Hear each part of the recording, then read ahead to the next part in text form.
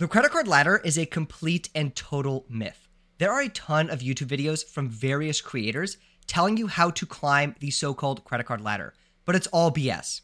Hi, my name is Sean. I'm the UC Berkeley graduate that created and taught the university-sponsored course on credit card rewards. I'm joined with my co-host, Sherwin. Hi everyone, I'm Sherwin. I'm a Stanford student who's really into the credit card points, travel, miles hobby, here to share with you some of the things I've learned along the way. The reason this podcast is called the Credit Card BS Podcast, as many of you know by now, is because it stands for the initials of the schools Sean and I attended respectively, Berkeley and Stanford. But as usual, we've put aside our differences to talk about credit card rewards today. Now, so Sean, why don't you tell us first what this credit card ladder concept is? We've seen it a lot online, and we have strong disagreements with it. So, but help us understand what that is. Yeah, so the idea of the credit card ladder is that there's five different tiers of credit cards. So starting at the no rewards tiers, these are like no annual fee secured cards that don't earn any rewards and are for essentially people with bad credit. The next tier is no annual fee cards, which earn some sort of rewards. So these would be like your Chase Freedom Unlimited type cards. The next is the low annual fee rewards cards. So these are like hotel credit cards, airline credit cards with like $95 to $250 fees. And then at the the fourth tier is the high annual fee cards like Hilton Aspire, Amex Platinum, Chase Sapphire Reserve with $450 to $695 annual fees.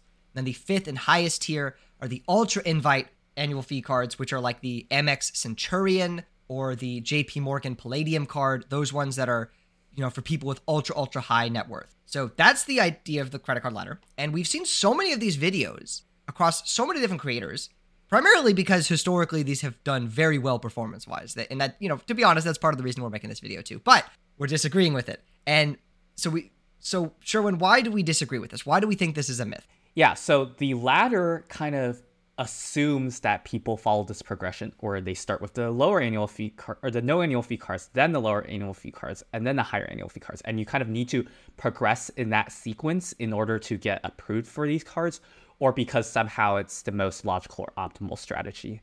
That, however, is incorrect. Generally, with some exceptions we'll talk about, you don't really need to climb anything. If you have a decent credit score and credit history, you're probably going to be able to obtain some of these higher end cards from an issuer without needing to work your way up a so-called ladder to get to the top. Sean, do you want to give us a quick example? Yeah, so any bozo with a pulse can get an Amex Platinum card, for example. If you have like 6-7 months of credit history, a lot of people could get an Amex Platinum. Even conservatively, at a year of history, you can get an Amex Platinum. There's no reason to start at the base tier and climb up. That is just complete BS. So the only types of people that would, need to start at any tier would be people with bad credit history. In which case, if you have poor credit history, maybe you need to start at the base tier. But once you have gotten some credit history, all these tiers go out the window, pretty much. I mean, except for like maybe the Freedom and Freedom Unlimited are easier to get with lower profile, like thinner profiles. Mostly you could get any card at any time as long as you're within the application rules for each issuer. There's no reason to spend your time, I need to get the Freedom Unlimited first, then I get the Chase Sapphire Preferred, and then I'll get an Amex Platinum, and that doesn't happen. And then also, most people, the vast majority of people, could never even climb this tier list at the top, because the way these ultra high net worth cards work, these invite only cards, it's not based on your credit history or, this guy, he got a Freedom Unlimited. And then, he got an Amex Gold. And get this, he got a Platinum. Oh my God! We got to give this guy the Centurion card. No, it's this guy who goes to Cartier. He spends your yearly salary in one day, and he does that every day. That's how they give people the credit card. So there's no ladder to climb. It's either you spend stupid amounts of money or you don't. Yeah, Sean's referring to like the ultra high, like the black cards, Centurion cards that have thousands of dollars in annual fee that probably most of us won't be able to obtain. So yeah, I think using a tier or a ladder system to think about it is quite inapposite. Now, there are some important rules to keep in mind though. For example, some issuers won't let you get their cards if you have like zero credit history. For example, Chase wants to see at least 1 year of credit history that's a non-authorized user card before they'll approve you for their cards, right? So yes, there is still a strategy, like you probably want to get a Discover student card or a Bank of America student card or even the new Chase Freedom Rise before you go for like a Freedom card. So I'm not saying abandon all of those principles entirely, like know the rules and know how to play them, but don't get locked into the mindset where, oh, and you start with the Freedom, then I need to get the Sapphire in that order, or like I need to get the Amex Green before I can get approved for the Amex Gold, before I can get approved for the Amex Platinum. Like that's not really necessarily the case. 100%. Yeah, it's really that you need to focus on the rules, as you said, for each issuer, where, Chase doesn't really care about the fact that you're climbing their tier list. It's just that they care that you have some credit history and that you're not going to default on one of their cards.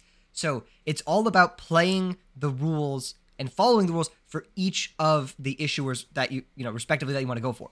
So there's no innate tier list that you need to climb. And that doesn't mean you just kind of, YOLO, whatever I want, MX Platinum 3 months in.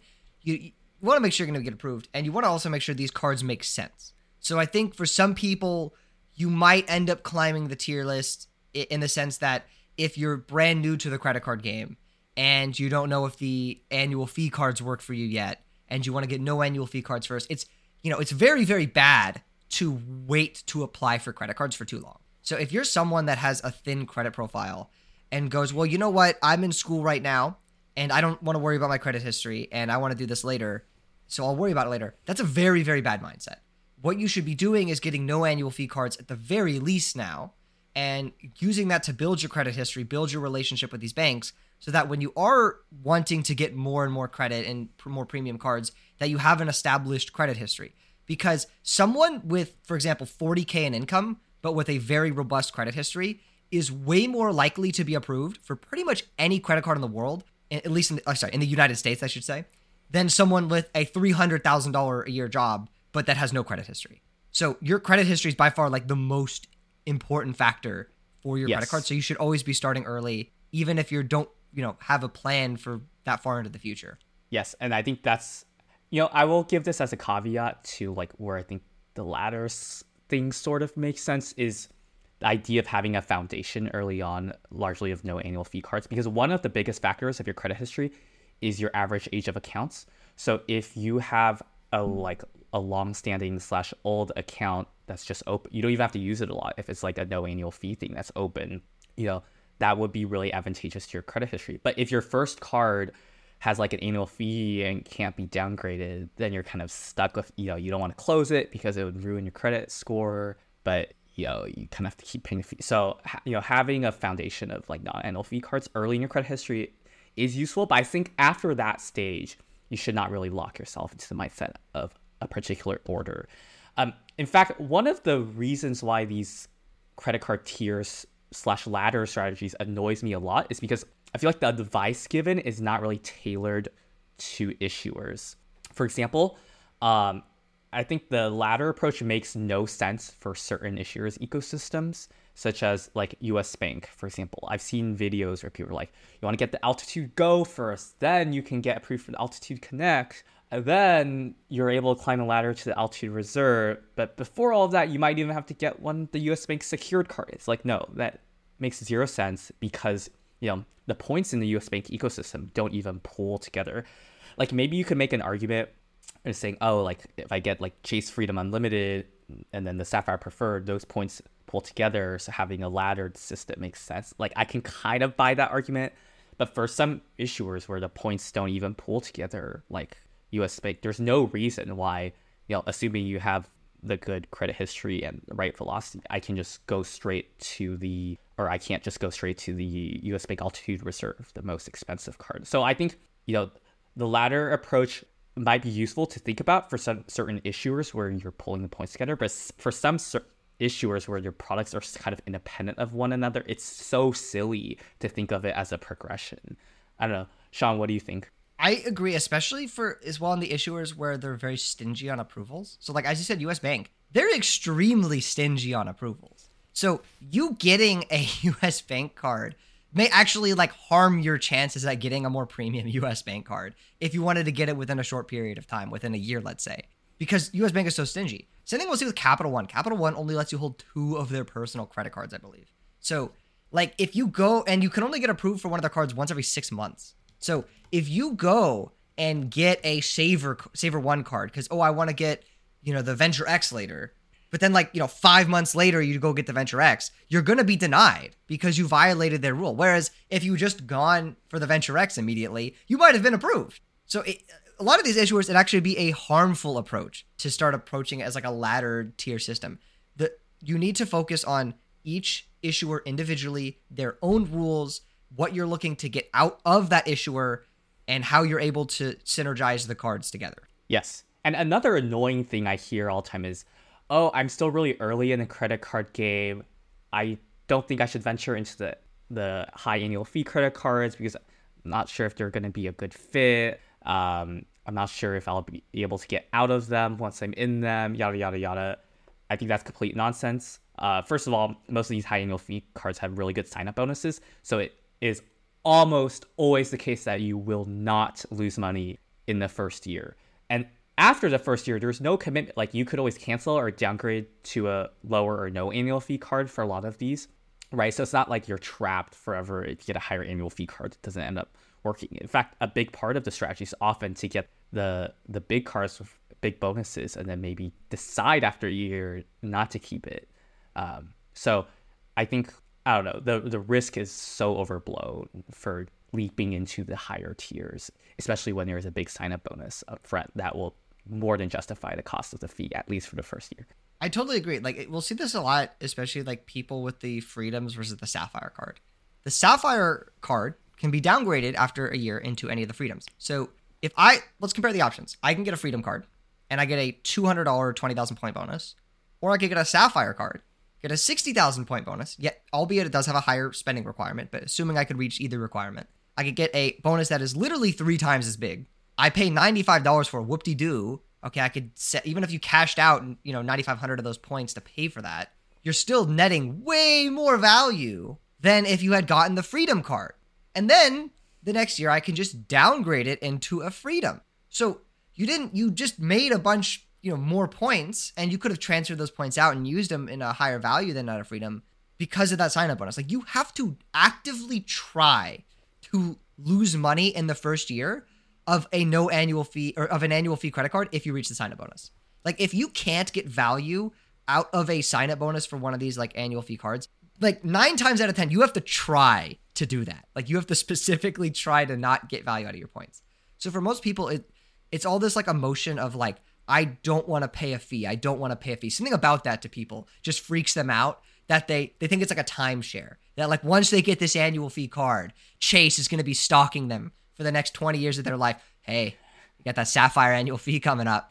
It's not like that. You can just downgrade it anytime. So it's an overblown risk. I think people really need to look at it more mathematically. I agree. I think another thing that I think is a flaw with the tiered approach or the laddered approach is the fact that typically these cards are sorted based on their annual fee without respect to the credits offered on those cards that may actually lower the effective annual fee such that they actually should be in a different category. I think a big example is the Capital One Venture versus the Capital One Venture X cards.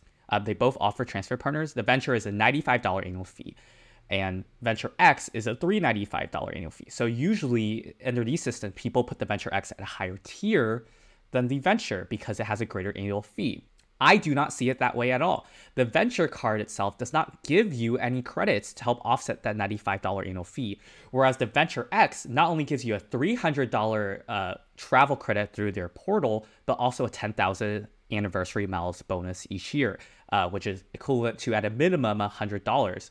Effectively, they're paying you $400 for you to keep the card and pay a $395 annual fee. So I would argue that the effective annual fee of negative $5 for the premium Venture X is lower than the effective annual fee of $95 for the Venture card, even though it's supposedly more premium. Not to mention you get better perks such as like the car rental status, the lounge access, as well as better travel protections with a lower effective annual fee. So to me, the idea that the Venture card ends up costing less than the Venture X card is an entire myth. 100% agree. I think we'll also see this on like the Hilton cards with Amex, where the Hilton Aspire now has a $550 annual fee. and the Surpass has a $150 annual fee. I personally find the Aspire to be a cheaper card. Like I don't want to pay for a Surpass annual fee anymore, but I am happy to pay for the Aspire annual fee. Same thing with I know these are like weird examples, but like if we compared, let's say, a Chase Sapphire Preferred to a Hilton Aspire. I had my player to downgrade her Sapphire Preferred into a Freedom because I didn't want to pay the annual fee on that. I couldn't get any value out of it. And I'm like, I really didn't want to pay $95. I am happy to pay four $550 annual fees on the Aspire simply because I'm able to get value out of those annual fees because the credits offset the fee. But the Sapphire, I don't get that value. So I would say the Aspire is a cheaper card than the Sapphire Preferred, just because I'm actually able to get positive expected value on the Aspire, but negative expected value on the Sapphire Preferred. I feel like, do you agree? I mean, people don't they don't really do the math on these things. Yeah, I completely agree. I mean, even I'd say my US Bank Altitude Reserve card, which is a $400 annual fee, but like a very easy to use travel dining credit of $325. That brings the card down to $75.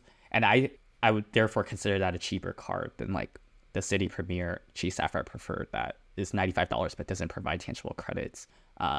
So to me, effective annual fees are a much better metric than annual fees to assess, how much it costs you. So like that also illustrates the absurdity of a tier system that is based solely on the sticker annual fee. I think, we don't really talk about these cards that much because they're total trash, but the mid-tier Marriott cards, like the Bevy and Bountiful, that are like $250 annual fee is like a great example of, I think, a product designed to trap people who don't understand this concept. Like they're a $250 annual fee, but they only give you a 50K certificate if you spend $15,000 a year. And like by holding the card itself does not provide you any certificate or tangible credit. Whereas, the $95 cards or the $40 or $50 cards provide you with the certificate each year that helps offset the fee. So I think the Bevy and Bountiful are targeted toward people who are like, oh, I'm scared of the higher annual fees, I'll just pay this mid-tier. But they end up, I think, spending more money that isn't realized back in the form of a certificate. Sean, does that make sense? Or maybe you can it totally makes sense. Yeah, people probably go like, okay, I stay at Marriott's a lot. I need to get a Marriott credit card. Okay, well, this one's too expensive. I don't need the top tier, but I also don't want the base tier, right? I need to do I'm a balanced guy. I need to be a balanced approach to this. So let's get the worst card there. Let's pay the $250, get nothing back for it. People don't realize how bad those cards are. Like a Hilton Surpass, if you spend $15K on that, you get a Hilton free night certificate, which can be used at hotels that are absurdly expensive, like Waldorf Cabo, Waldorf Cancun, Waldorf Maldives, Conrad Bora Bora.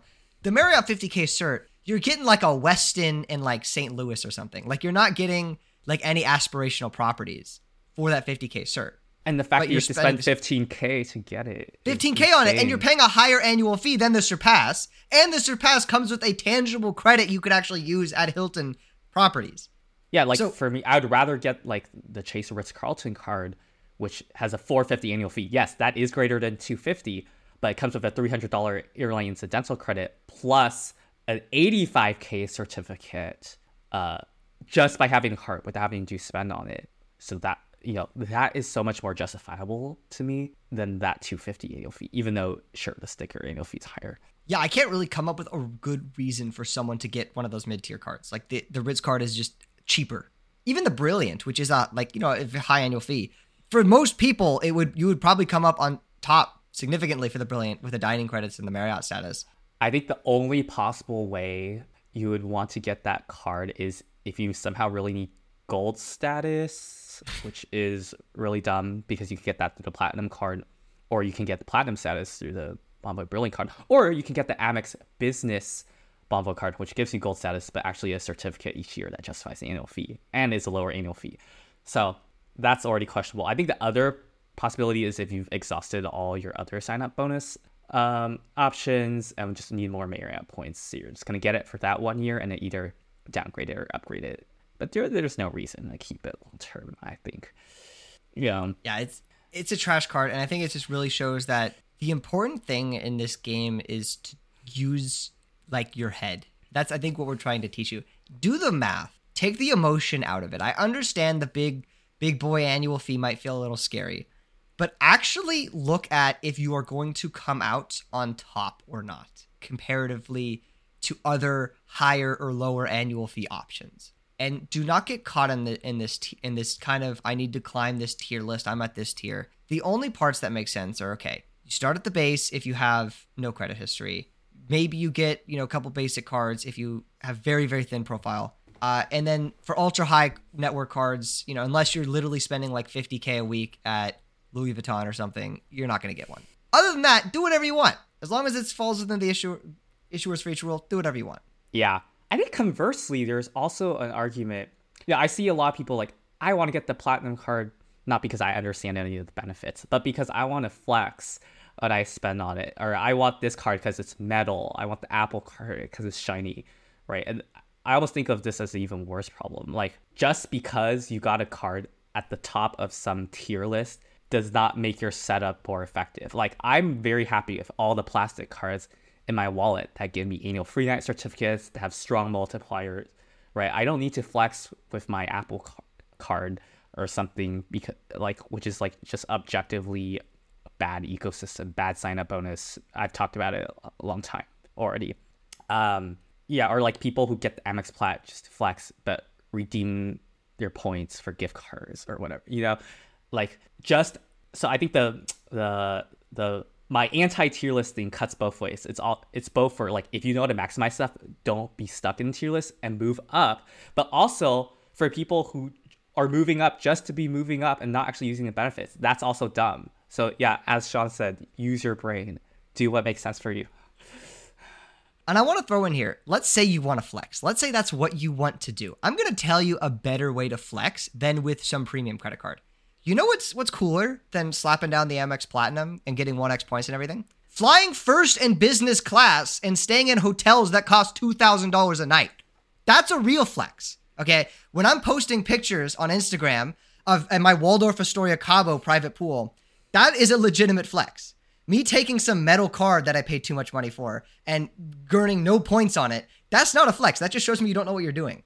But if you're flying ANA first class, Qatar Q Suites, Emirates first class, that's how you flex. So if you really want to flex to your friends, play the game right and then fly all these amazing products, and then they're going to be asking you how you do it and then be jealous. That is the real way to flex. I agree. It always gives me so much pain. People pay for dining with the platinum card, unless you're working toward a sign bonus or retention, both. That's fine. But that 1x does not impress me at all.